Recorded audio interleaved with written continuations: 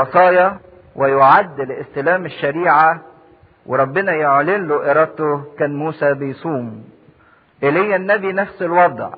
فكان الصوم في العهد القديم إما دلالة على إنه توبة جماعية للشعب، وإما إعلان أو استعداد لإعلان إلهي، الإنسان بيستعد علشان يستلم حاجة من ربنا. فده كان الهدف من الصوم.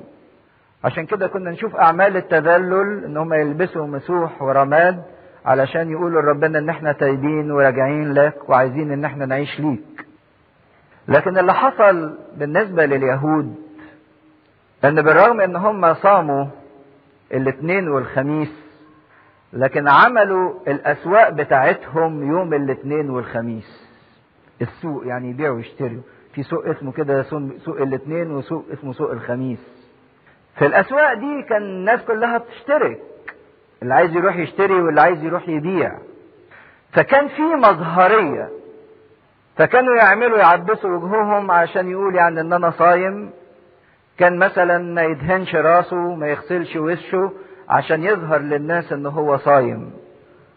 عشان كده يقول لكي يظهروا للناس انهم صائمين، الحق اقول لكم انهم قد استوفوا اجرهم. وهنا كقانون حلو المسيح عايز يعلمه لنا في الممارسات الروحية بتاعتنا، سواء في الصلاة او في الصدقة او في الصوم او اي ممارسة روحية انا بعملها. عايز يقول لنا حاجة مهمة جدا. اذا كنت بتصلي او بتصوم او بتحضر اجتماع او بتخدم او بتدي او اي حاجة، يقول لك ان الممارسة الروحية ما هياش بر في حد ذاتها. يعني مش هتتحسب لك بر. اصل ساعات الانسان يفتكر لما هصلي كتير ربنا يحسب لي بر كتير، لما هصوم كتير ربنا يحسب لي بر كتير، لما حد كتير ربنا هيحسب لي بر كتير. لا، ما عندناش الممارسات الروحية لا تعطي الانسان بر على الاطلاق. اذا كان في الاديان الاخرى تدي زكاة او تصوم كم يوم او تصوم كم معرفش ساعة يتحسب لك بر، وبعدين في الاخر الحسنات تذهب السيئات. لا، احنا ما عندناش كده. مفيش بر يذهب الخطية. وان عملت كل الممارسات على اساس انك يتحسب لك بر، مش هيتحسب، لان ملناش بر الا بر المسيح. لكن كل الممارسات الروحية هدفها حاجة واحدة بس، سواء صوم، صلاة، حضور اجتماعات، اي حاجة، هدفها حاجة واحدة بس، ان انا اصل الى المسيح شخصيا، مش اني اخد بر. هدفها اني اعيش مع ربنا فيكون ليا بر ربنا، لاني انا ماليش بر تاني غير بر المسيح، ومش عايز اي بر تاني الا بر المسيح، لان بر ذاتي ما ينفعنيش بحاجة. خدوا بالكم ان الحتة دي خطيرة جدا، فرق ما بين المسيحية وما بين الاديان الاخرى، ان الممارسات الروحية لا تحسب للانسان بر. مهما حضرت اجتماعات، مهما صليت، مهما صمت، مش هتحسب لك بر. لكن الحاجات دي كلها ينبغي انها تقودك الى بر المسيح، انها توصلك الى المسيح. ولو ما كانش الهدف ده واضح من الممارسات الروحية بتاعتنا، تحصل شوية مشاكل كده مش كويسة. ان الممارسة الروحية تتحول الى هدف في حد ذاتها، بدل ما الممارسة الروحية تكون وسيلة تقودني الى المسيح، هتتحول الممارسة الروحية لو انا بمارسها غلط الى هدف في حد ذاتها. الصوم يتحول لهدف في حد ذاته، برغم ان الصوم كان دليل على التوبة الحقيقية للانسان. فالخطورة هنا ان الانسان يكتفي بالصوم وما يصلش الى التوبة اللي تقوده الى الله. تحولت الممارسة الى هدف بدل ما هي وسيلة. دي اول خطورة. تاني خطورة ان لو انا بمارس من غير الهدف اللي يوصلني لشخص المسيح، هتبقى الممارسة وسيلة لتمجيد الذات او لبر الذات. بصوم عشان اظهر للناس فامدح، او مش اظهر للناس علشان انا امدح نفسي في عينين نفسي عشان احس ان انا كويس. ما هو ده اللي قاله الفريسي لما وقف يقول لربنا كده اشكرك لاني اصوم لك مرتين فين؟ في الاسبوع. يعني صومه ده حاسس بكيانه. وهنا الخطورة ان الممارسة الروحية تتحول الى تمجيد الذات، او انها تدي للانسان احساس او شعور بالاطمئنان ان انا كويس. بينما الممارسة الروحية مش هدفها كده اصلا. الممارسة الروحية هدفها انها توصلنا للمسيح والى بر المسيح. عشان كده كل ممارسة روحية انا بعملها لازم اخد بالي ان كنت بممارسها صح ولا لا.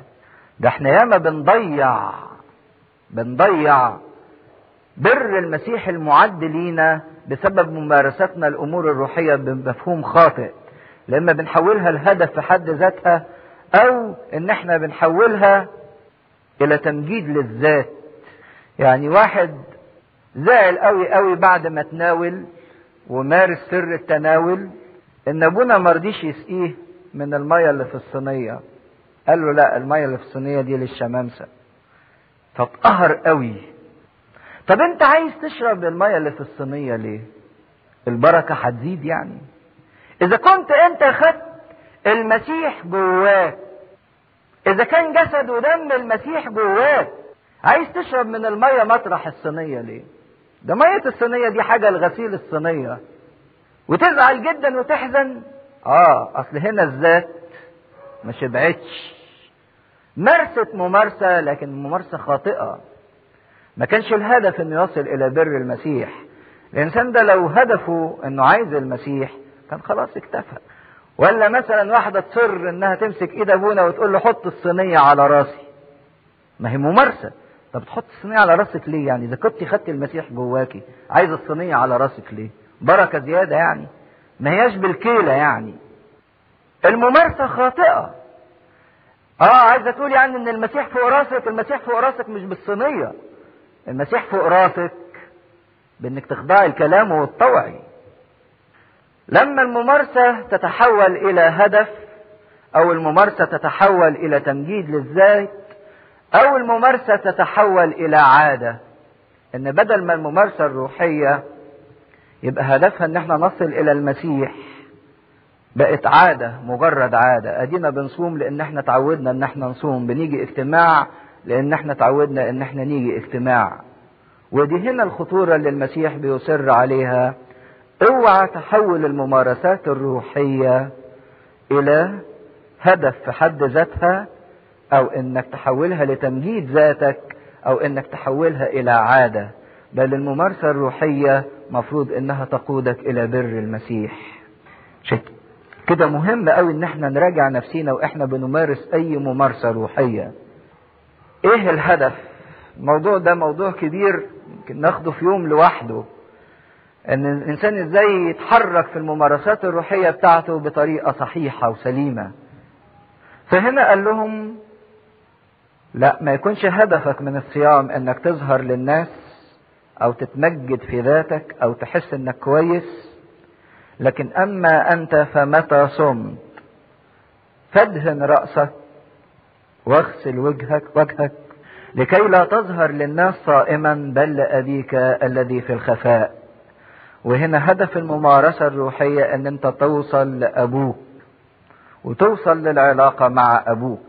قال له ادهن راسك واغسل وشك على حسب عادتك. ما تغيرش العادة اللي انت اتعودت عليها. ما تظهرش بمظهر مختلف، لكن يوم الصيام يبقى زي اي يوم تاني.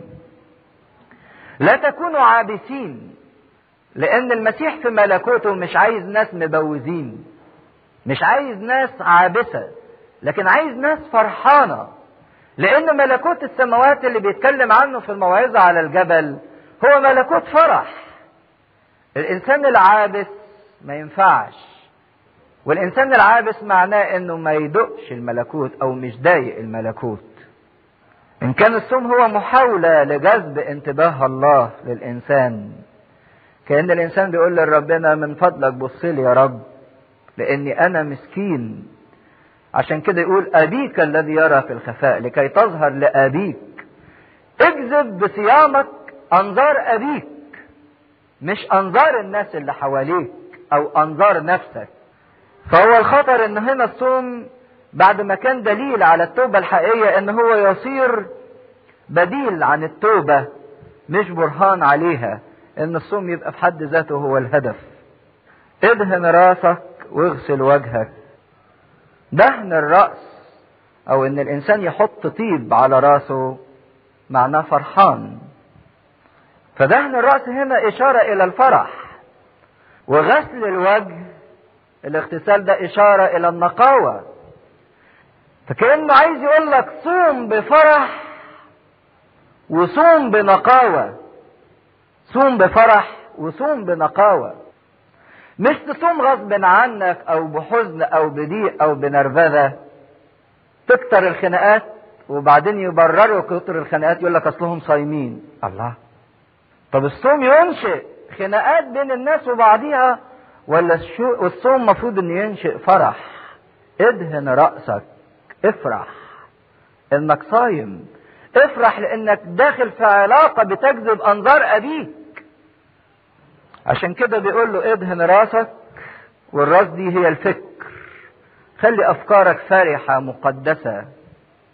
واغسل وجهك، الغسل ده اشارة للنقاوة. والوجه ده فيه معظم الحواس، يعني في العينين، في الشم، في التذوق، في السمع. كأنه عايز يقول لك صوم وانت غاسل حواسك منقيها. عشان كده ابونا في الاسم يقول فلنصم بطهارة وبر. ان الانسان لما يمارس الممارسة الروحية يمارسها بفرح ويمارسها بنقاوة. ويقول احد الاباء القديسين تعبير حلو قوي، ان محدش هيلام بسبب انه اكل. يعني ربنا مش هيلومك انك كلت لحمة، لكن الانسان هيلام نتيجة ارتباطه واستعباده للاكل، مش لانه اكل. مش ربنا هيقول لك انت شربت لبن ولا كلت لحمة ولا ما كلتش، لكن الانسان هيلام نتيجة ارتباطه واستعباده للاكل او للشهوة او للمادة. فهنا السيد المسيح بيصر على الحتة دي، ان في ممارسات الانسان الروحية يبقى حاطط هدفه من الممارسة الروحية دي وسيلة تقوده الى الله فيأخذ من بر الله. لكن الممارسة الروحية ما فيهاش بر في حد ذاتها.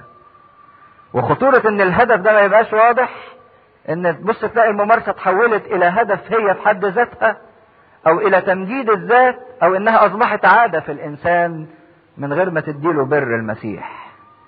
فابوك الذي يرى في الخفاء هو يجازيك علانية. وهنا يصر، الكلمة دي بتتكرر كتير، ان كل الممارسات تقودك الى ابيك، ما تقودكش الى تمجيد ذاتك او الى نظرة الناس اليك او الى اي شيء، لكن تقودك الى ابيك. عشان كده لو كل واحد فينا بيحاسب نفسه كويس، في كل مرة كده باجي فيها الاجتماع، اهو مجيء الاجتماع ده ممارسة روحية، اسأل نفسي سؤال، مجيء للاجتماع ده حقق الهدف؟ اتقابلت مع ابويا ولا لا؟ صوم يونان جاي، هصوم ال3 ايام.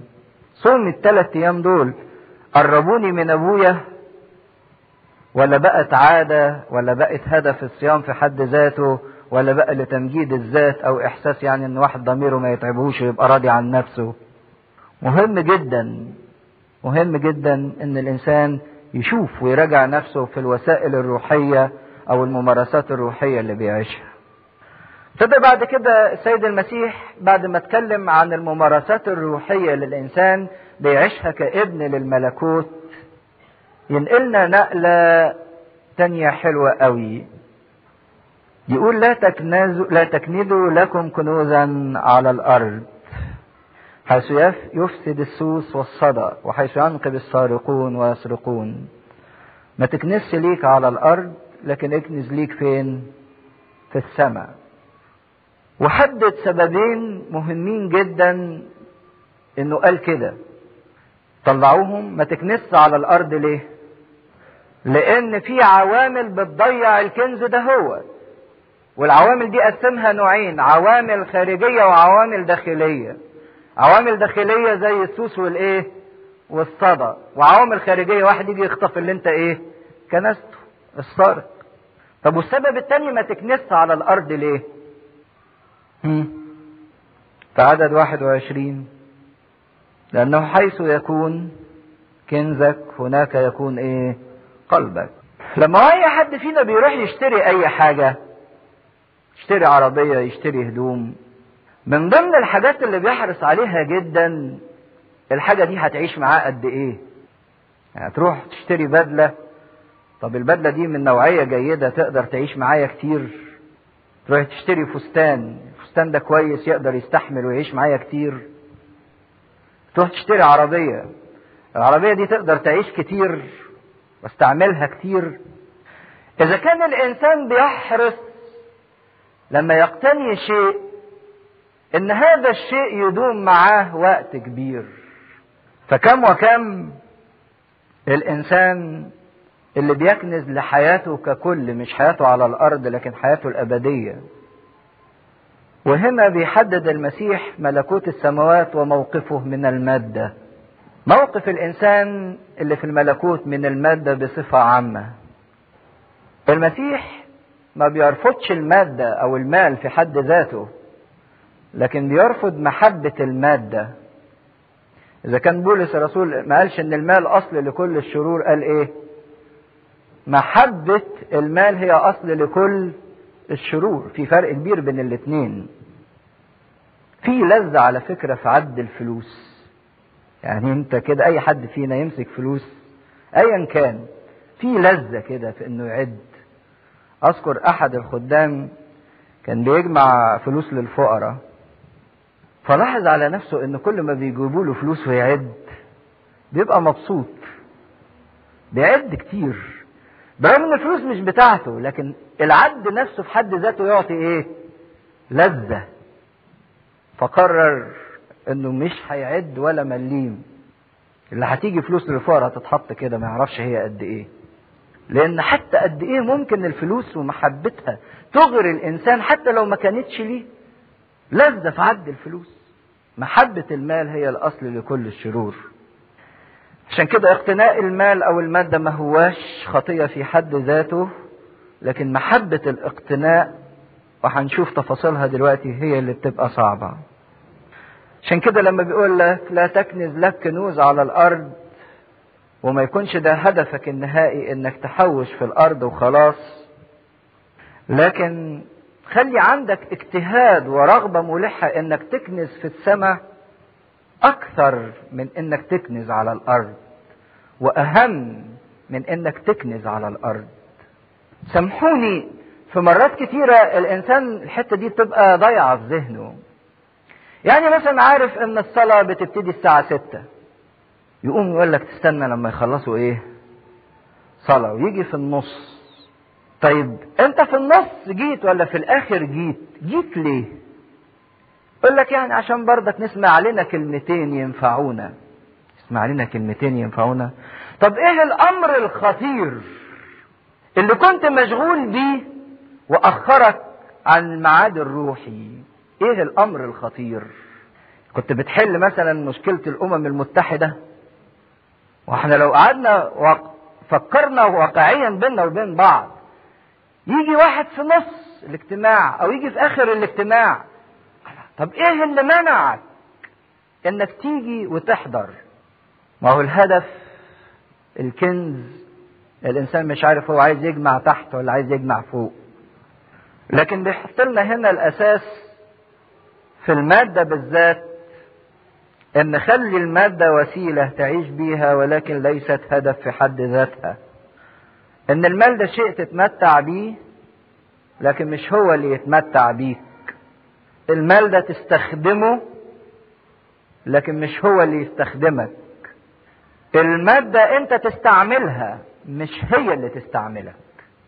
اذا كان منحنا المادة والغنى والمال للتمتع عشان احنا اللي نتمتع بيها، مش هي اللي تتمتع بينا. وهنا الخطأ في الممارسة ان الانسان يستعبد لحب المال ولطلب المال باستمرار. وبيحذرنا من الكنز اللي على الارض انه مش هيقدر يدوم نتيجة العوامل الداخلية اللي جواه. في سوس بياكله. ما هو زمان الناس لما كانت تيجي تحوش ما كانش عندها بنوك، لكن كان يا اما يحوش في عقارات او يحوش في غلال او يحوش في هدوم ملابس. كانت الملابس غالية جدا وليها ثمن مرتفع جدا. وشفنا ان حتى عخان بن كرمي لما حب يسرق سرق هدوم، رداء شنعاري. فكل الحاجات دي كانت تجيها العتة تاكلها، او المعادن تصدي فتتاكل. عوامل داخلية في نفس المادة، او عوامل خارجية ان يجي واحد ويلطشها بعد ما الانسان حوشها وكومها وخزنها وكنزها، يجي حد تاني ياخدها مكانه. فهنا ربنا بيقول خد بالك ما تخليش المسرات اللي انت بتكنزها في حياتك مسرات من النوع اللي بتبلى. تبلى يعني ايه؟ تنتهي. نأكل ونشرب لأننا غدا نموت. لو حطيت مسرتك وكنزك في أمور تبلى هتبقى مسكين جدا، انك مش هتقدر تاخد حاجة معاك. او ما تحطش مسرتك في شيء ممكن الزمن يمحو لذتها. وفي واحد بيحط المسرة بتاعته مثلا او الكنز بتاعته في انه يعيش حياة جنسية قبيحة، ويتهيأله ان دي ألذ واكبر حاجة. الزمن هيمحو حتى لذة الحياة الجنسية، زي ما قالت أبعد فنائي يقول لي تنعم. او انسان بيحط كل مسرته في لذات ممكن بالوقت تفقد لذتها. حتى الفلوس بيجي الوقت الانسان بيزهق من الفلوس، بيزهق من المقتنيات، بيزهق من الجواهر، بيزهق. لان الكنوز اللي على الارض اما تبلى وتفنى، واما انها تفقد لذتها. او مسرات ممكن انها تتسرق منك، ما تقدرش تحافظ عليها، مهدد. يعيش الانسان باستمرار مهدد. وفي كلمة حلوة قوي تتقال عن الكنوز اللي احنا بنجمعها، ان الانسان يقعد يتعب عشان يجيب الفلوس، وبعد ما يجيب الفلوس يتعب علشان يحافظ على الفلوس، ويفضل قلقان لا الفلوس تضيع ولا تقل، ولا البورصة معرفش يحصل فيها ايه، ولا سعر الفايدة، ولا الدولار يتعمل له ايه، ولا المارك يحصل له ايه. تعب لحد ما جاب الفلوس، وتعب وقلق لحد ما يحافظ على الفلوس، ونضطر يصرفها برضك يتعب لان تصعب عليه. حتى لو صرفها يصرفها بحزن وبتعب. يبقى المادة تعبت الانسان في انه يجيبها، وتعبت الانسان في انه يحافظ عليها، وتعبت الانسان في انه حتى ينفقها. عشان كده يقول لك ما تكنسش على الارض، لانك لو كنست على الارض هتفضل في التعب، في الهم، في القلق، في الخوف، في الاحتياج.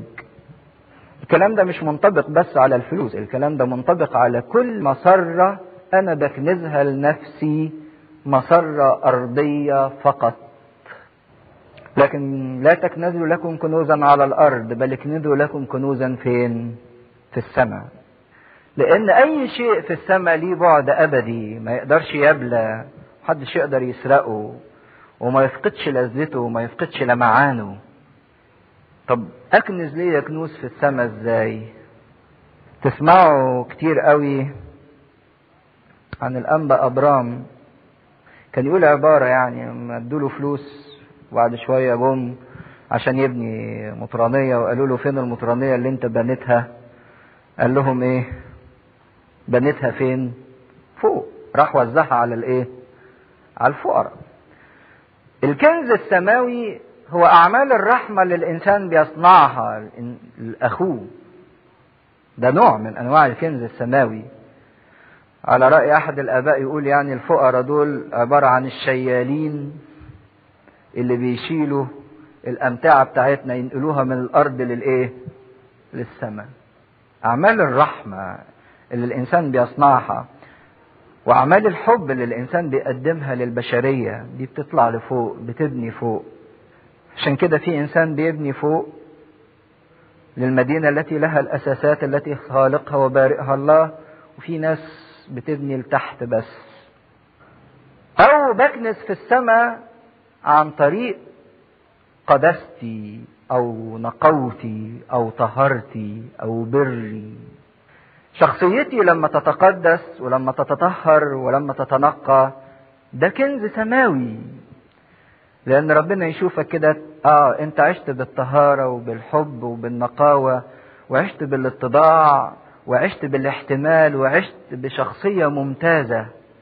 الشخصية دي لا يمكن انها تبلى او تفنى في الارض. عشان كده الشخصية دي تطلع عندي فوق في السماء. انت كنست بسيرتك المقدسة وبحياتك المقدسة كنز في السماء. عشان كده على قد ما الانسان بيهتم بخلاص نفسه وبأبديته، وعلى قد ما الانسان بتبقى عينيه مفتوحة على السماء، على قد ما بيبقى ليه ميراث وكنز في السماء موجود. لكن واحد السماء بالنسبة له دي موضوع ثانوي، او يعني هو موضوع كده بنتكلم فيه وخلاص ودردشة، لكن ما هوش حياة، عينيه مش مفتوحة على السماء، هيكنس كل حاجاته على الارض، وبعدين فوق هيلاقي انه مش قادر ياخد حاجة منها خالص. كل المسرات بتاعته كانت على الارض بليت او فقدت لذتها او انها اتسرقت منه. عشان كده الكلمة التعبير اللطيف اللي بيقوله ربنا: اكنذوا لكم كنوزا في السماء. الكنوز اللي على الارض ممكن واحد يكنز لي، يعني ممكن ابويا يعمل لي كنز ويورثهوني، اطلع غني بالوراثة، يعني عندي قرشين وعربية وفيلا ومعرفش ايه وايه وايه. ممكن الكنز بتاع الارض يتورث، لكن الكنز بتاع السماء محدش يقدر يكنز لغيره. كل واحد لازم يكنز لايه؟ لنفسه. لا اب ينفع ولا ام ولا خال ولا عم ولا جد. كل واحد لازم يكنز لنفسه كنز فوق في السماء. عشان كده احنا بنخسر اللي بنحتفظ بيه. الشيء اللي احنا متمسكين بيه على الارض هنخسره، لكن بنربح ما ننفقه من اجل السماء. لكن لو شيء انا خسرته وانفقته من اجل السماء انا هربحه. ماذا اعددت للحياة الابدية؟ ايه اللي انا قدمته لخلاصي والحياة السماوية؟ انا كل اللي بعمله مجرد اعداد لحياة ارضية، ذاكرت ودخلت كلية وخدت ماجستير وكونت فلوس وكونت اسرة وعملت. طب وبعدين ايه اللي انا انفقته من اجل حياتي السماوية؟ ده حتى يا رب الممارسات الروحية اللي احنا بنعملها عشان تريح ضميرنا وعشان تمجيد ذواتنا. موضوع السماء بالنسبة لي ايه؟ وبعدين يحط لي السبب الثاني: حيث يكون كنزك هناك يكون قلبك. لو انت كنزك موجود في الارض وكل اللي جمعته في الارض هتفضل طول عمرك في الارض، لكن لو كنزك فوق في السماء قلبك هيكون فوق في السماء. لو انت ليك اهتمامات سماوية وليك رغبات سماوية واشتياقات سماوية، حيثما يكون كنزك هناك يكون قلبك. تلاقي المليونير عامل ثروته في مصر، حتى لو سافر امريكا مخه وعقله كلها فين؟ في مصر. حيث يكون كنزك هناك يكون قلبك ايضا. عشان كده بيقول لك ما تكنس على الارض شيء.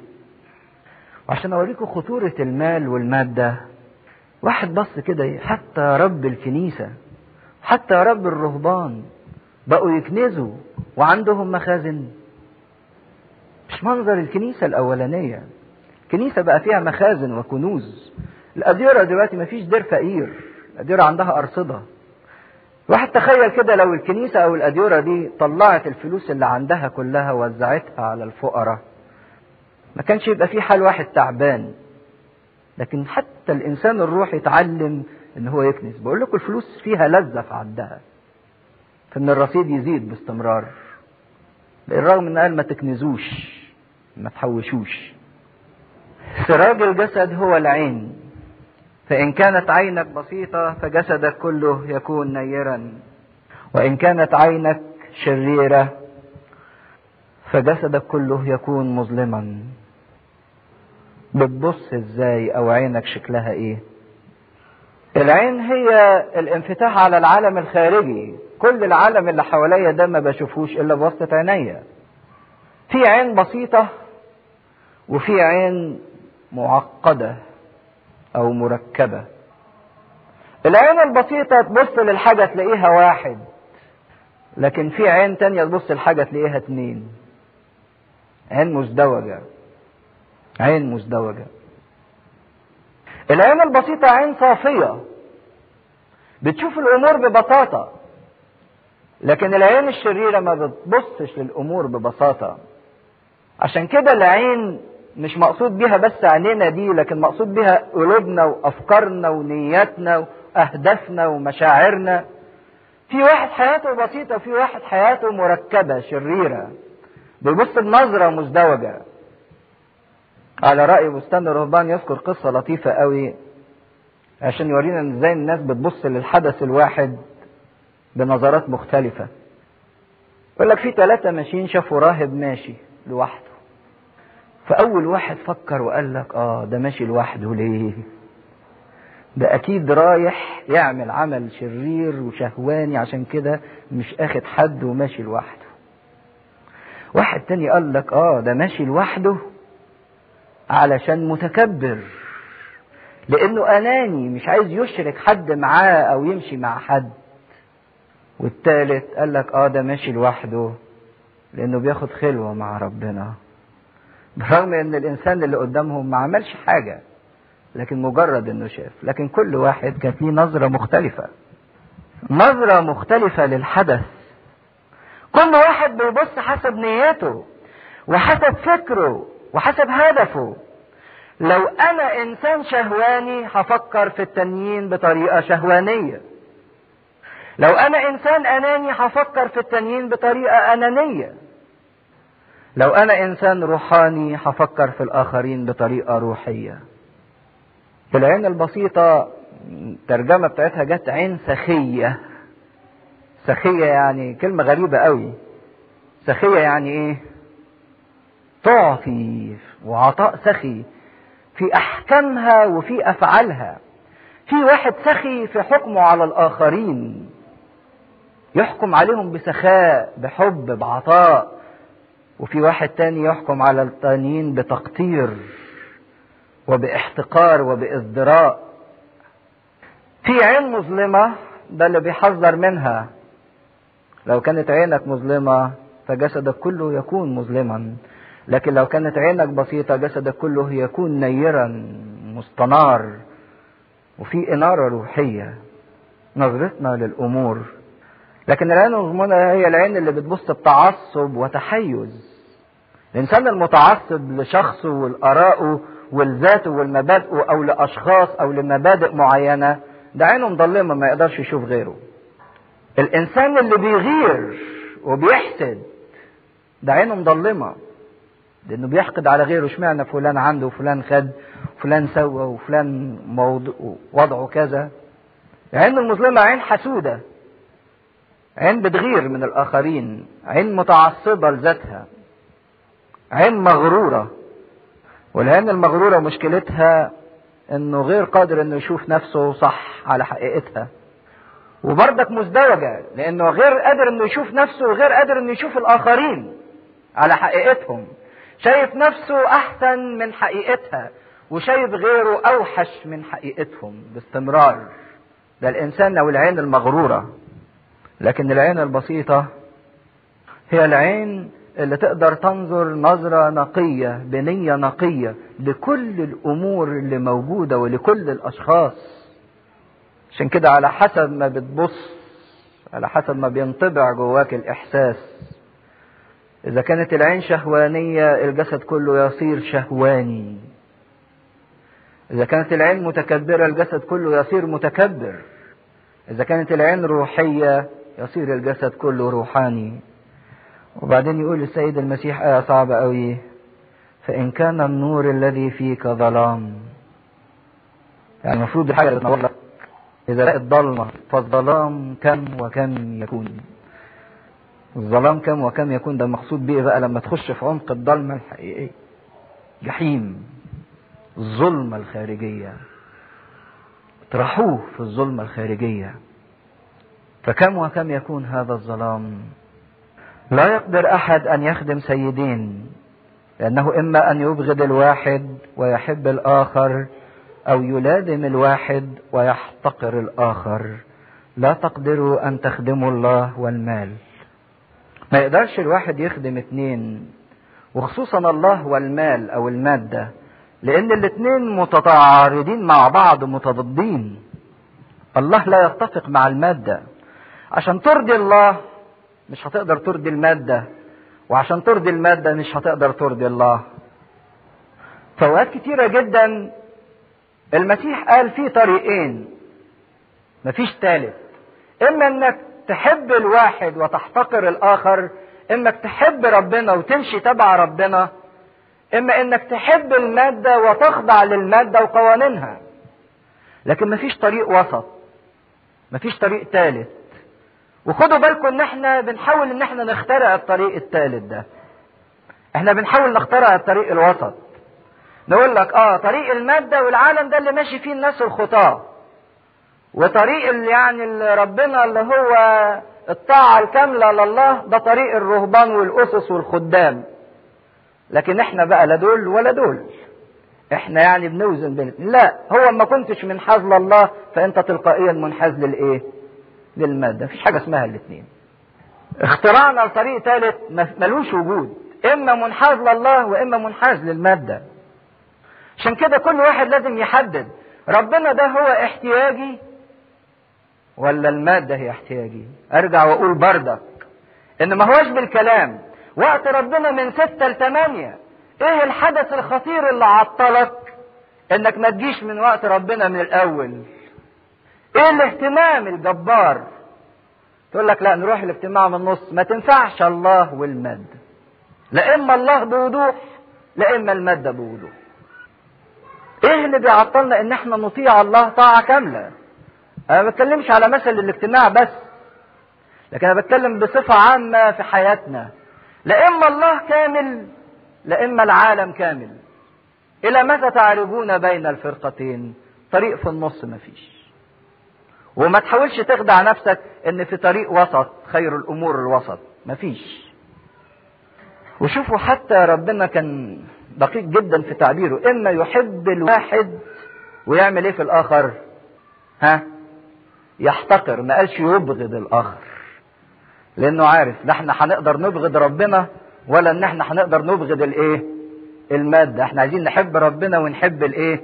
المادة. فاستعمل طريق او كلمة تانية، يحتقر الاخر.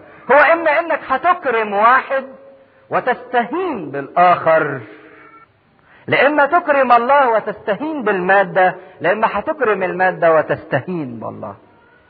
عارف انك مش هتقول وتبغض الله، لكن عارف انك ممكن تحتقر الله. لا تقدروا ان تخدموا الله والمال. ما تقدرش تطوع اتنين، ما تقدرش تمشي مع الاتنين. هيجي وقت لازم فيه تختار، لا اما الله لا اما المادة. ولم يقصد الله ان يعلمنا ان العالم تافه وليست له قيمة، لكن عايز يقول ان العالم خضوعك ليه. العالم ده اصلا وجد لاجل انك تتمتع به وتخضعه لك، مش هو اللي يخضعك ويستعبدك ويستعملك. عشان كده في تعبير لطيف قوي: انا اخدم الله ولكن العالم يخدمني. مين اللي يقدر يحقق الجملة دي في حياته؟ انا اخدم الله ولكن العالم يخدمني انا. سيد العالم، مش انا بخدم الله وبخدم العالم في نفس الوقت، ما تنفعش. لكن لو قدرت توصل للنقطة دهيت انك تخدم الله وانت سيد للعالم والعالم يخدمك، لان الله لما خلق العالم خلقه من انه يخدمك، مش من اجل ان انت تخدمه، لكن من اجل ان العالم هو اللي يخدمك. عشان كده اهمية العالم ليست في ذاته، لان العالم يمضي ويذول، ولكن اهمية العالم فيما يؤدي اليه العالم. اهمية العالم فيما بعد العالم، ان العالم ده ممكن يؤدي بيك الى الحياة الابدية وممكن يؤدي بيك الى جهنم. عشان كده العالم ان كانوا بيقولوا ان هو مش فترة اختبار، هو فترة تهيئة واعداد للنفس فترة تهيئة جهنم. انت تخدم ربنا والمادة هي اللي تخدمك.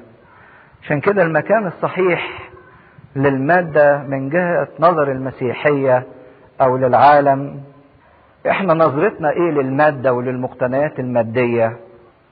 اول حاجة لازم نعرف ان كل الاشياء مصدرها الله، ان المادة كلها هي من ربنا. المادة في حد ذاتها مش شر، للرب الارض وملؤها وجميع الساكنين ايه فيها، وده ملك الله وادهوني علشان استخدمه. ربنا جعلني وكيل عليه. والنظرة التانية للمادة ان الناس اهم من الاشياء المادية. الانسان اهم من المادة، دي لازم تعرفها. انك ياما في اوقات كتيرة بتدوس على غيرك وعلى ناس تانية علشان تحصل على المادة. يسرقوا من بعض ويتهموا بعض ويدوسوا على بعض علشان يقدروا يحصلوا على المادة. لا، الانسان المسيحي يعرف كويس ان الانسان اهم من المادة، وان الثروة او المقتنيات المادية ده شيء ثانوي في حياة الانسان، ما هوش شيء اساسي ورئيسي. لان يوم ما تحول الى شيء اساسي ورئيسي يبتدي يشعر الانسان بحاجتين غلط. انه ممكن يشتري كل حاجة بالفلوس او بفلوسه، ممكن يشتري كل متعة كل سعادة كل لذة بفلوسه. والاحساس التاني انه ممكن يتخلص من كل موقف بفلوسه، ويتخلص من كل عقاب بفلوسه، بالرشوة. يعني بمعنى اخر ممكن يشتري كل حاجة بالايه؟ بالفلوس، سعادته وخلاصه. ودي اخطر حاجة، ان الانسان يحس ان سعادته وخلاصه مرتبطة بالمادة وليست مرتبطة بالله. ان الانسان ما بيستمد سعادته من ربنا، لكن بيستمد سعادته من المادة. والانسان ما بيستمدش طريق خلاصه من ربنا، لكن يستمد طريق خلاصه من المادة. يقول لك بقرشين تمشي كل حاجة. عشان كده خطورة لا تقدر ان تخدمه الله والمال، لان مش ممكن يبقى ربنا هو مصدر سعادتك وطريق خلاصك، وفي نفس الوقت برضك المادة هي مصدر سعادتك وطريق خلاصك. الله سعادته وخلاصه بطريقة تختلف عن سعادة وخلاص المادة بالطريقة الاخرى. عشان كده مهم جدا بالنسبة للمادة ان الانسان يسأل نفسه سؤالين. وانت بتعيش في العالم وبتقتني هذه المادة، اول حاجة كيف تقتني المادة؟ ده سؤال مهم قوي. ازاي بتجيب المادة؟ بامانة وبطهارة وبنقاوة ولا بطرق غير مشروعة؟ ازاي بتجلب المادة ليك؟ وتاني سؤال لازم تسأله لنفسك، ازاي بتنفق المادة او بتنفق الفلوس؟ ازاي بتجيبها وازاي بتنفقها؟ ما هو في واحد ما بينفقش خالص، بخيل، بيقعد يجمع يجمع يجمع وما بيصرفش. في واحد تاني بيصرف المادة بطريقة أنانية، كل طريقة صرفه عشاني أنا، ليا أنا، لمتعتي أنا، لخلاصي أنا، لشهوتي أنا. في واحد ثالث بيصرف المادة بطريقة شريرة، إنه يفسد نفسه ويفسد اللي حواليه، يرشي ويدي ويدور. في واحد ما بيستخدمش المادة خالص، ما بيصرفهاش. في واحد بيصرفها بطريقة أنانية، في واحد بيصرفها بطريقة شريرة. في واحد ثالث أو رابع بيصرفها بطريقة تسعده وتسعد اللي حواليه، تفرحه وتفرح الناس اللي حواليه. ودي أي حد ممكن يعملها. عشان تكون كريم مش متطلب منك مال كتير. في فقير كريم وفي غني بخيل جدا. في فقير يقدر يسعد نفسه ويسعد اللي حواليه، وفي غني لا قادر يسعد نفسه ولا يسعد اللي حواليه. تتوقف على كيف تصرف المادة. إذا كان السؤال الأولاني كيف تحصل على المادة، السؤال الثاني المهم اللي لازم يجاوب عليه الإنسان، إزاي أنت بتنفق المادة؟ إزاي أنت بتنفق هذه المادة؟ وبعدين ربنا يبتدي يكمل ويقول لهم أقول لكم لا تهتموا.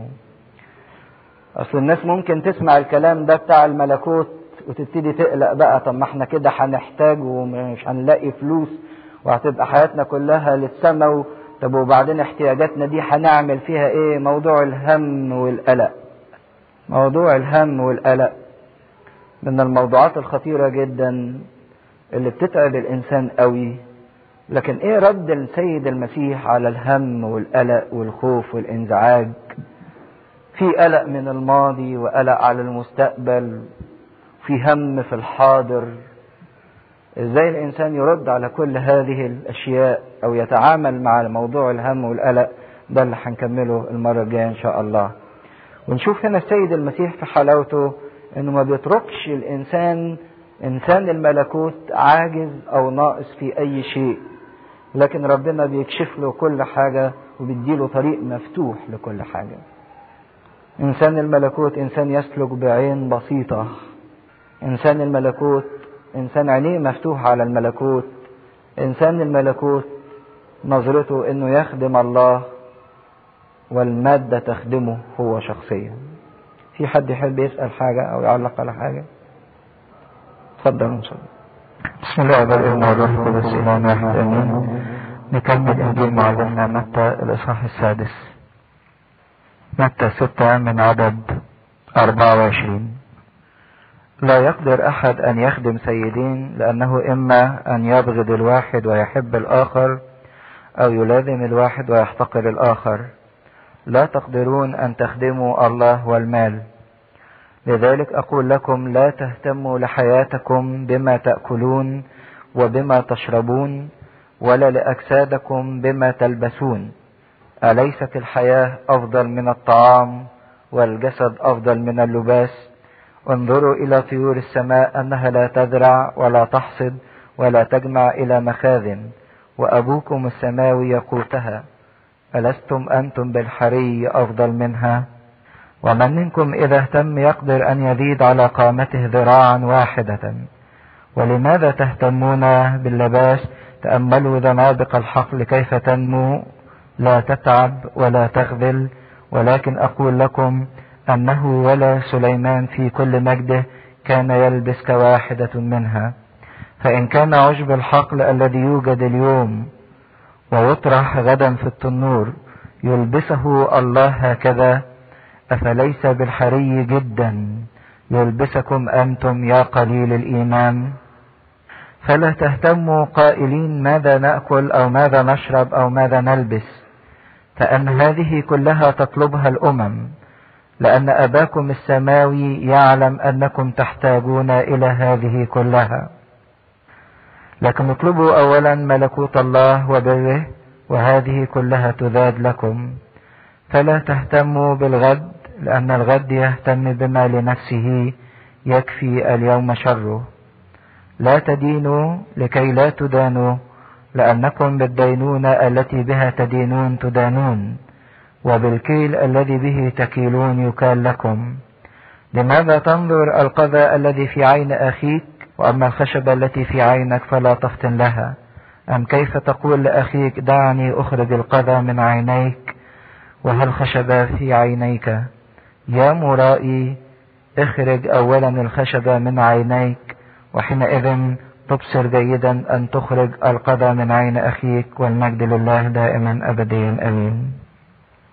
واحنا نظلنا بنتكلم عن إنجيل الملكوت، والسيد المسيح بيقول في عظته على الجبل مفهوم الإنسان اللي مدعو للملكوت وإزاي الإنسان يعيش في هذا الملكوت.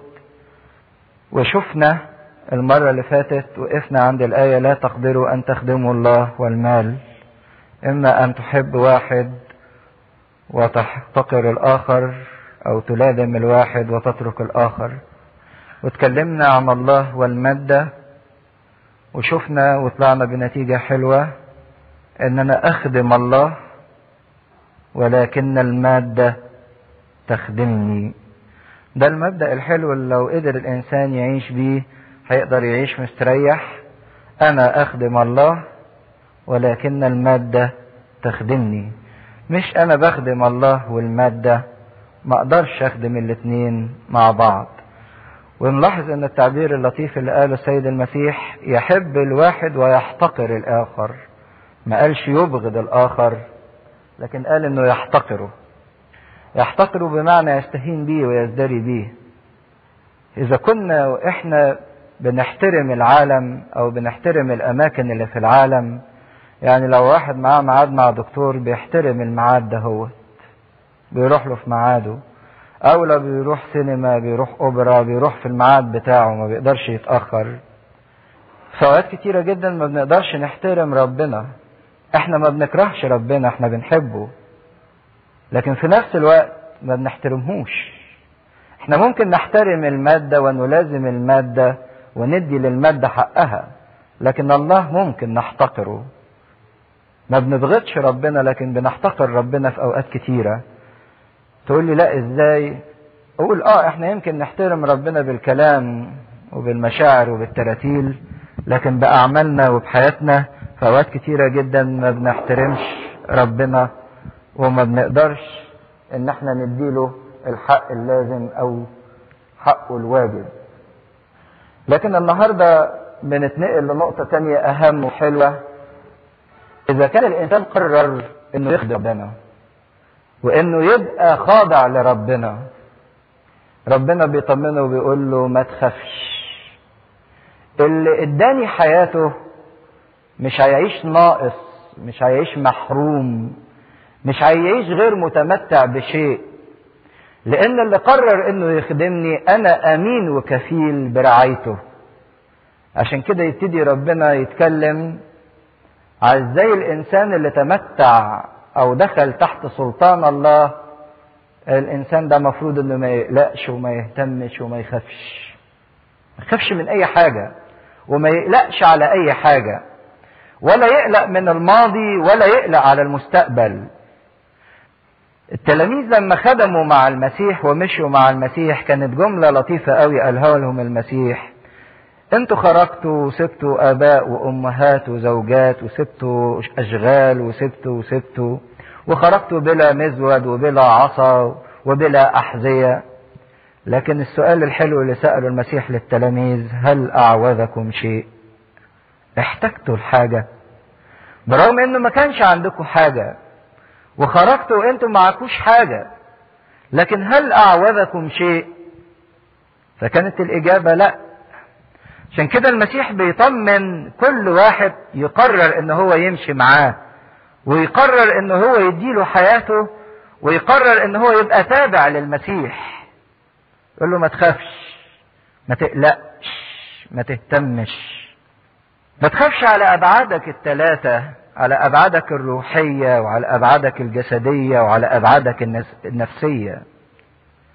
ما تخافش، هتلاقي اللي يحبك واللي تحبه، هتلاقي اللي يهتم بيك وتهتم بيه، هتلاقي احتياجاتك اكلك وشربك ولبسك وكل حاجة.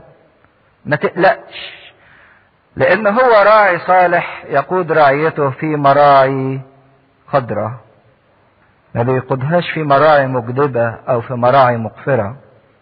فاذا كنتم خطرتم بحياتكم وتبعتم المسيح، فتأكدوا ان المسيح بيقول لنا كده: لا تهتموا، لا تهتموا لحياتكم. ما تنشغلش بحياتك وما تقلقش على حياتك وما تشيلش هم حياتك. وهنا عدم الاهتمام مش بمعنى عدم الاكتراث او اللامبالاة او ان الانسان يعيش كده يعني في لا مبالاة، لا، معناها انك ما تشيلش الهم والقلق. ما تشيلش هم وقلق الشغل، هم وقلق المرض، لو تعبت وعيت مين اللي هيرعاني، مين اللي هيخدمني. ما تشيلش هم انك تلاقي شغل، انك تلاقي المستوى المادي اللي انت فيه او احسن. يا ترى هلاقي اللي يريحني وارتبط بيه ولا مش هلاقي؟ يا ترى هقدر اعيش في البلد دي او مش هقدر اعيش في البلد دي؟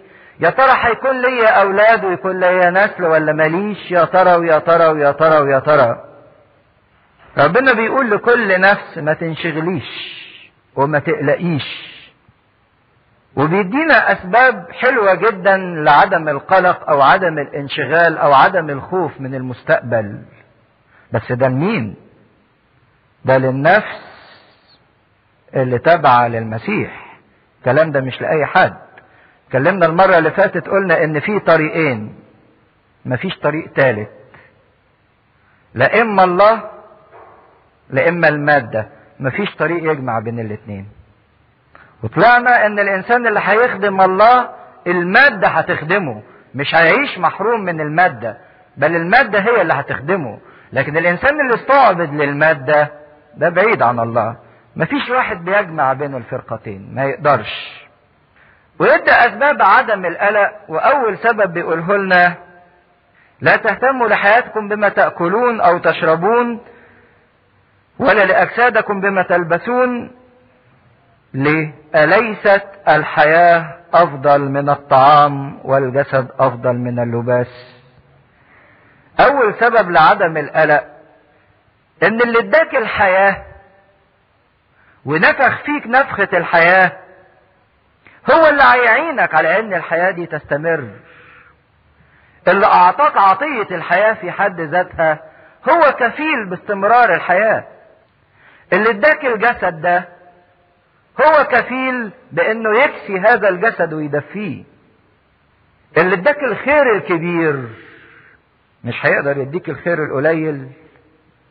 اللي اداك الحياة كلها مش هيقدر يديك طعام يعينك على الحياة.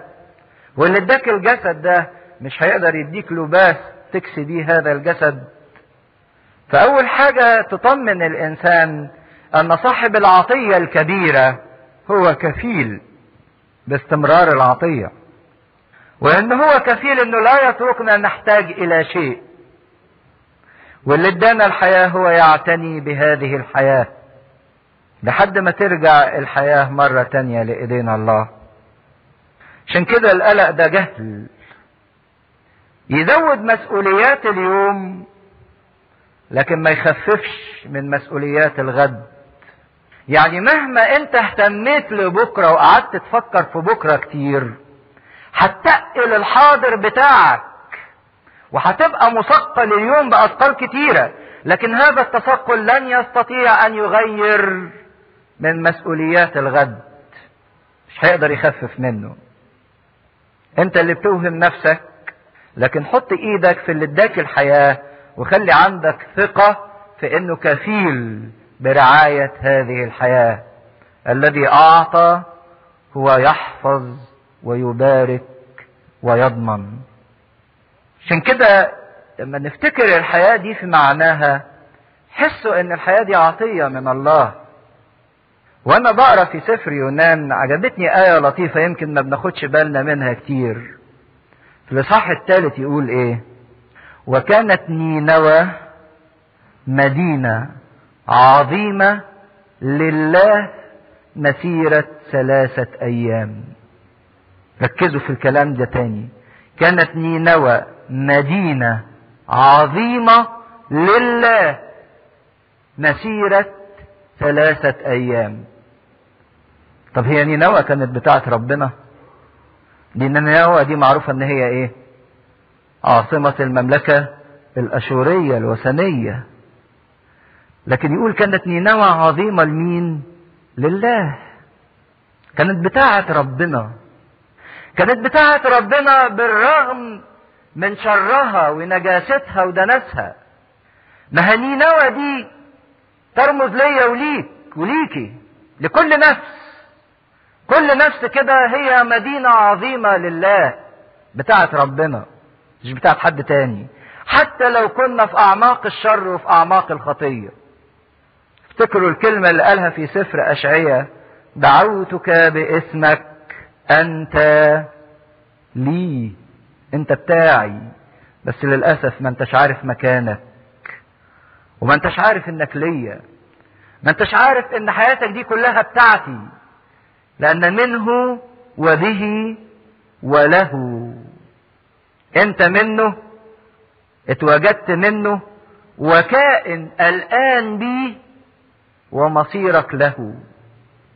منه وبه وله. الحياة اللي اداها لك دي عطية منه، وهو كفيل جدا بانه يديم هذه الحياة.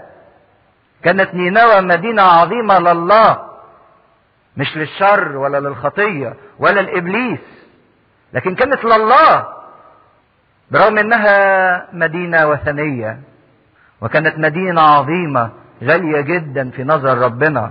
وده الدرس اللي علمه ربنا ليونان لما طلع له اليقطينة، قال له افلا اشفق انا على 12 ربوة من الناس لا يعلمون يمينهم من شمالهم. وهو رقم 12 ده على طول يساوي ايه؟ رقم 12 كنيسة العهد القديم 12 سبط، كنيسة العهد الجديد 12 رسول. الكنيسة دي يعني انا عروس المسيح. دي قيمة كل حياة واحد فينا ونفس كل واحد فينا. والاجمل من كده ان ربنا يحددها ان نينوى دي ابعادها مسيرة 3 ايام. اشمعنى 3 ايام؟ ما هو الانسان ليه 3 ابعاد: الجسد والنفس والروح. والجسد ده مش لحد تاني، الجسد ده لربنا، زي ما بيقول بولس الرسول ان الجسد ليس للزنا بل للرب. افاخذ اعضاء المسيح واجعلها اعضاء ذانية؟ حاشا. اما تعلمون ان اجسادكم هي هياكل لله وروح الله ساكن فيكم. الجسد ده بتاع ربنا، مش بتاع الخطية ولا بتاع الشهوة ولا بتاع المتعة ولا بتاع الذات ولا بتاع اي حاجة تاني، ده بتاع ربنا. النفس، التفكير بتاعك والمشاعر والانفعالات والعواطف، مش للخطية ولا للشهوة ولا الاشخاص، لكن لله. اما نحن فلنا فكر المسيح. افكارنا دي بتاعت المسيح. تمتعنا ان كان فينا شهوات او ان كان فينا دوافع او غرائز فهي خاضعة للمسيح وتتمتع من خلال المسيح. اما نحن فلنا فكر المسيح. وارواحنا، يقول كده ان روح الله يشهد لارواحنا اننا ابناء الله. الروح دي مش لاي حد تاني، الروح دي لربنا. لما واحد بيقول للانسان تاني ده انا اديك روحي، لا، الروح دي بتاعت الله. عشان كده المسيح على خشبة الصليب لما صرخ قال يا ابتاه في يديك استودع روحي. ان الروح دي لله مش للشيطان ولا للجحيم ولا للخطية، ان الروح دي لله. عشان كده حياتي كلها بأبعادها ال3، جسدي ونفسي وروحي، دول من الله وكائنين بالله ولله، منه وبه وله. فإذا كان اللي اداك الحياة دي واعطاك عطية الحياة كلها فما تقلقش، هو كفيل بانه يعتني بالحياة وانه يخليك تتمتع بتلك الحياة. وبعدين يقول انظروا السبب تاني يخلينا ما نقلقش وما نهتمش وما نخافش وما ننشغلش لدرجة العبودية للخوف من المستقبل. يقول انظروا الى طيور السماء انها لا تزرع ولا تحصد ولا تجمع الى مخازن وابوكم السماوي يقوتها، ألستم أنتم بالحرية أفضل من عصافير كثيرة. بيقول انظر يعني فتح عينيك وشوف. طيور السماء ما بتعيش في ال3 مراحل اللي الإنسان بيعيشهم. تزرع، وبعد ما تزرع تحصد، وبعد ما تحصد تجمع تخزن. ده اللي بيعمله الإنسان في مراحل تعبه وحياته. بيزرع، وبعد ما يزرع يحصد، وبعد ما يحصد يخزن ويجمع. دول 3 المراحل اللي في حياة الإنسان: مرحلة الزراعة، وبعدين مرحلة الحصاد، وبعدين مرحلة التخزين. لكن يقول ان طيور السماء دول أبوكم السماوي يقوتها. رأي أحد شرايط التراتيل فيه تعليق لطيف قوي. 2 من العصافير بيكلموا بعض. عصفور بيقول للتاني، بيقول له ليه الناس كده يعني قلقانة ومكتئبة وحزينة وبتعاني من أمراض وضغط وانشغالات وهموم وقلق؟ فالعصفور التاني رد عليه رد لطيف قوي وقال له يبدو أن ليس لهم أبونا السماوي الذي لي ولك. هم قلقانين وزعلانين لان ملهمش الاب اللي لينا احنا الايه الاتنين اللي بيهتم بينا. عشان كده بيقول لنا انظروا الى طيور السماء انها لا تتعب ولا تزرع ولا تخزن ولا تحصد، لكن ابوكم السماوي يقوتها. ده حتى في مزمور النوم اللي احنا بنصليه قبل ما ننام، يعني عشان الكنيسة تقول لك اطمن وانت نايم، ما تبقاش نايم قلقان.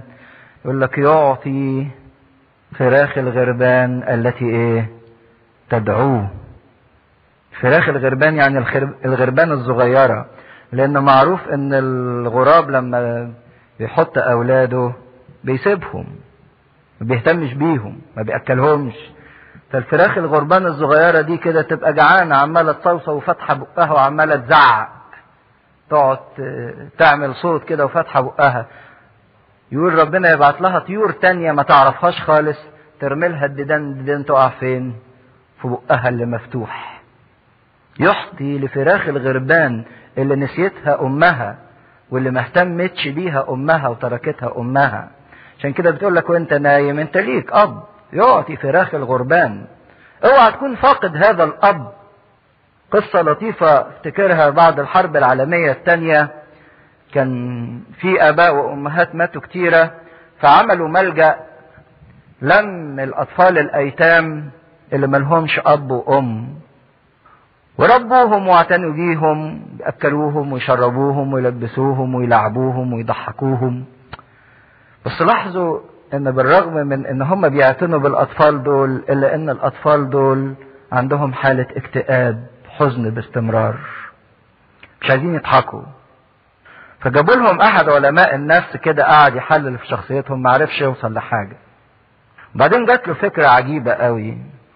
قال للمشرفين على الملجأ بعد ما تعشوا العيال تيجوا تنيموهم، ادوا لكل واحد وهو رايح سريره رغيف عيش ياخده ينام بيه. فراحوا عملوا كده، بصوا لقوا الولاد تاني يوم صحيين مبسوطين وفرحانين وحالة الاكتئاب اللي عندهم راحت. فقالوا له ايه السر؟ يعني الرغيف ده هو اللي عمل العمل ده كله، ما بياكلوا طول النهار. قال لهم اصل الاطفال دول عندهم حالة ان هم كانوا عايشين مع ابائهم وامهاتهم ومتمتعين باسرهم، وفجأة لقوا اللي عندهم كل ده ايه؟ ضاع وانتهى. فجالهم خوف وقلق. صحيح انتوا بتأكلوهم وبتشربوهم وبتلعبوهم وبتلبسوهم، لكن هم جواهم احساس ان ممكن يفقدوا اللي هم فيه زي ما فقدوا ايه قبل كده. عشان كده برغم انكم بتجيبوا لهم العاب وبتلعبوهم لكن في حالة قلق جواهم. لكن لما اديتوهم الرغيف وخد كل واحد الرغيف وناموا الرغيف في حضنه، صبح تاني يوم مطمن ان حتى يعني لو النهارده ما ادوناش ناكل احنا ضامنين الايه؟ الرغيف معانا النهارده. ده اللي احنا بنعمله، ده اللي احنا بنعمله بالظبط. انسان قلقان باستمرار وانسان خايف محتاج للرغيف ياخده في حضنه وهو نايم كل يوم عشان يبقى مطمن، وبينسى ان ليه اب هو اللي بيقوت وبيرعى وبيعتني. ولو بصينا كده في الانجيل ملاحظة لطيفة قوي، يقول ايه؟ لا تحسد ولا تجمع الى مخازن وابوكم السماوي يقوتها. ما قالش وابوها السماوي يقوتها. كان المسيح هنا عايز يكسفنا يعني. ده الطيور دي مطمنة لابوكم انتم اللي انتم مش مطمنين له ومش واثقين فيه ومش مسلمين الحياة ليه واللي قلقانين وخايفين منه. الطيور سلمت، بينما انتم يا انسان اللي هو ابوكم فعلا مش مطمنين له. ومن منكم اذا اهتم من الهم يقدر ان يزيد قامته ذراعا واحدا. مين يعني لو عمل اللي عايز يعمله وشال هم الدنيا كلها يقدر يطول حياته الجسدية او يطول جسده ذراع واحد 45 سنتي؟ ذراع واحد سواء في جسده او في حياته في زمنه على الارض. مين اللي مهما قعد يفكر ويدبر ويخطط ويرسم ويشيل هم وينفذ ويقلق هيقدر يزود حاجة عن اللي هو فيه؟ يقول لهم تأملوا، لماذا تهتمون باللباس؟ تأملوا ذنابق الحقل كيف تنمو، لا تتعب ولا تغذل. ذنابق الحقل دي نبات ريحان ما بيتزرعش، ده بيطلع كده لوحده. يعني الفلاح ما بيقصدش يزرعه، ده بيبص يلاقيه طلع لوحده كده، يعني مش مقصود، مش هدف. يقول حتى ذنابق الحقل تأملوها كيف تنمو، لا تتعب ولا تغذل، ولكن أقول لكم أنه ولا سليمان في كل مجده كان يلبس كواحدة منها. ده اللي طلع كده يعني بالصدفة، اللي مش مقصودة، أو محدش فينا اتخلق صدفة. لكن بيقول حتى اللي حاسس ان هو كده جه صدفة يعني، او جه غلطة، زي ما بعض الناس بيبقى عندها يعني احساس انها جت للعالم كده غلطة، يعني ما كانش مفروض يجي. يقول حتى ذنبقة الحقل دهيت سليمان في كل مجده وفي كل عظمته وفي كل لبسه وفي كل حكمته وفي كل القدرات اللي كانت عنده ما كانش بيلبس زيها. بس الكلمة الحلوة اللي قالها المسيح في الآية اللي فاتت والآية دي، انظروا تأملوا، بصوا شوفوا، خلوا عينيكم مفتوحة، مش عينين مغمضة، عينين بتبص وبتبص صح. القلق ده أعمى ما بيخليش الإنسان يشوف. القلق ده أعمى ما بيخليش يشوف الإنسان غير نفسه وغير مشاكله واحتياجاته وغير المصايب اللي موجودة في حياته وغير المشاكل وغير وغير وغير، أعمى. لكن مين اللي عنده العين المفتوحة اللي يقدر يشوف؟ ومش بس ينظر، ده ينظر متأملا أو ينظر مليا، لكي ما يعرف أن له أب سماوي يعتني به ويتمتع بأبوة هذا الأب السماوي. أحد الكتاب كان بيعلق تعليق لطيف قوي على الناس وهي بتصلي، يقول لك يا أخي مهما يروحوا في أي حتة في الكنيسة أو يطلعوا في الطبيعة أو في أي مكان، يجوا يصلوا تبص تلاقي الناس عملت إيه؟ غمضت عينيها قوي وكرمشت عينيها قوي يعني، وكل ما تتك على عينيها قوي كأنها يعني بتخش في حضرة ربنا. أنت بتغمض عينيك ليه؟ ده ربنا قال لك افتح عينيك عشان تشوف ان الطبيعة كلها من حواليك بتقول لك ليك اب حلو، ليك اب حلو. افتح عينيك جوه الكنيسة وشوف القديسين اللي قدامك في الايقونات بيقولوا لك ليك اب حلو، احنا بنشهد له انه اب ريحنا وفرحنا وبسطنا. بص للطبيعة وانت واقف تصلي، شوف الزنبقة وشوف الطيور السماء وشوف الغربان، كلها بتقول لك ان لينا اب سماوي بيعتني بينا. قلقان ليه وخايف من ايه يا انسان؟ فان كان عشب الحقل الذي يوجد اليوم ويطرح غدا في التنور يلبسه الله هكذا. التنور اللي هو ايه؟ الفرن. بيقول لك ده حتى عشب الحقل اللي حياته قصيرة يوجد اليوم، يطلع النهارده كده الحشيش يطلع يقوموا ياخدوه علشان يرموه فين؟ في الفرن، يحموا بيه الفرن، يحموا بيه النار. اذا كان حياته عبارة عن يوم واحد، حتى العشب ده مش منسي من الله، حياته قصيرة جدا، يوجد اليوم ويطرح غدا في التنور، يجمعوه النهارده ويسيبوه لبكره ينشف ويروحوا رامينه في الفرن عشان يولعوا بيه نار. حتى ده ربنا بيلبسه لحياته يوم واحد. فكم وكم انت ايها الانسان. شوفوا حلاوة المسيح، بيطمن الناس، انتوا اللي جايين عشان تخشوا الى ملكوتي، انتم يلي قررتم انكم تخدموا الله وليس المال. ما تخافوش، مش هتحتاجوا للمال، لان انتوا قررتوا انكم تخدموا واحد مش هيخليكم محتاجين حاجة. هو اله لهذا المال واله لهذه المادة.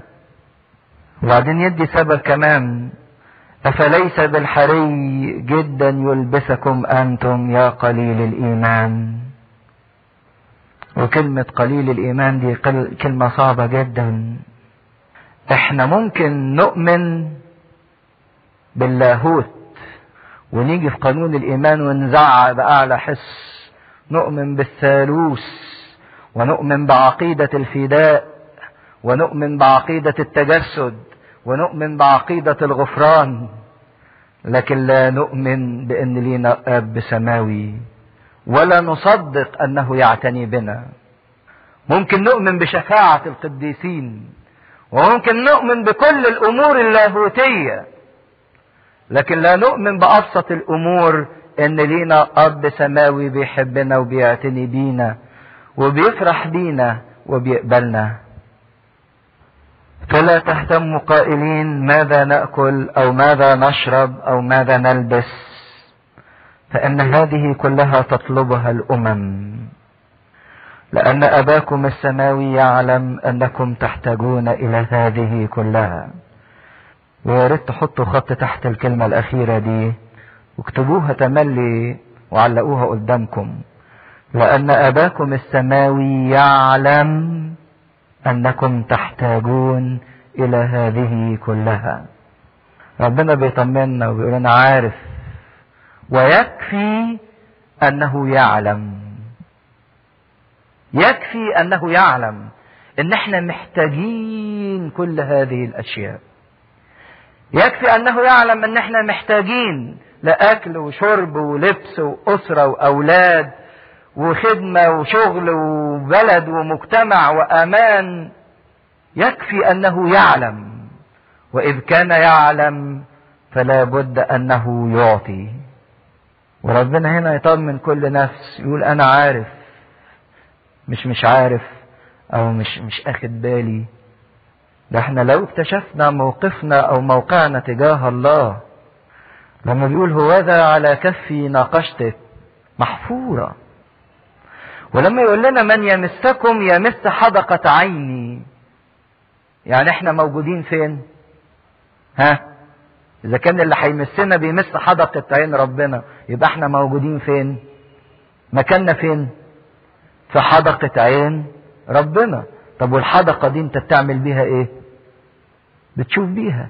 كان المعنى الجميل جدا ربنا بيقول لك اطمن ان انا لما بشوف اي حاجة بشوفك فيها وعامل حسابك فيها، بنظر لأي شيء من خلالك، عامل حسابك فيه لاني شايفك في اي شيء. ما تقولش الرب انت نسيتني في الموضوع الفلاني، او ليه يا رب انت بتنساني. يقول لك انساك ازاي اذا كنت انت في حدقة عيني. ما بعملش اي عمل الا وانا شايفك في هذا العمل وعامل حسابك في هذا العمل او في هذه الظروف.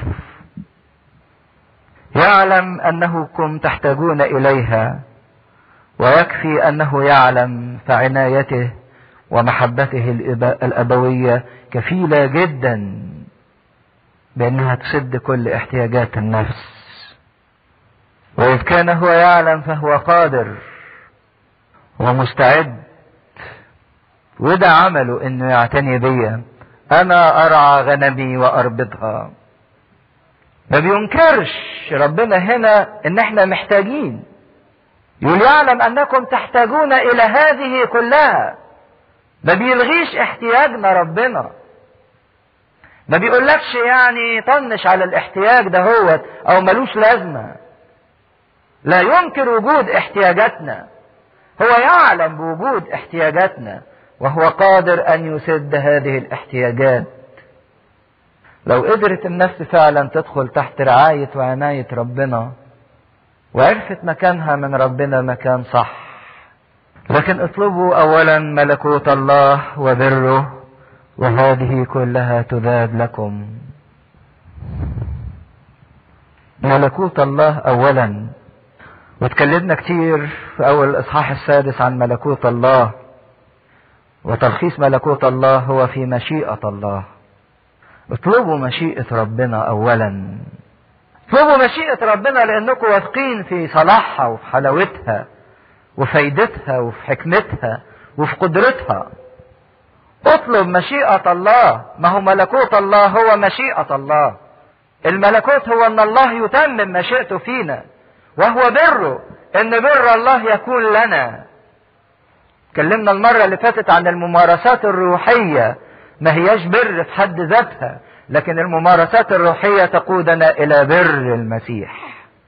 اطلب مشيئة ربنا في حياتك، واطلب بر ربنا في حياتك، وكل الحاجات دي تزاد، يعطي اكثر مما نسأل او نطلب او نفتكر. ووعد الله ان مش بس انك هتاخدها، لكن انها تزاد لك. فلا تهتموا للغد، لان الغد يهتم بما لنفسه، يكفي اليوم شره. ما تضيفش حمل بكرة على حمل النهاردة، لان ده يعتبر جهل، لانك لا هتقدر تشيل بتاع النهاردة ولا هتقدر تشيل بتاع بكرة. افضل استعداد لواجبات الغد ولحمل الغد هو انك تكمل واجبات اليوم. ما تجيبش حمل بكرة وتحطه على حمل النهاردة، لانك مش هتقدر تشيل الاتنين. لكن شيل حمل النهاردة وسيب بكرة يتدبر القوة اللي تعطى ليك من اجل انك تشيل حمل بكرة. تقول يعني هو الواحد ما يخططش وما يرسمش وما يعملش، ويعني ده ضد الطموح وده يؤدي الى التواكل؟ لا طبعا.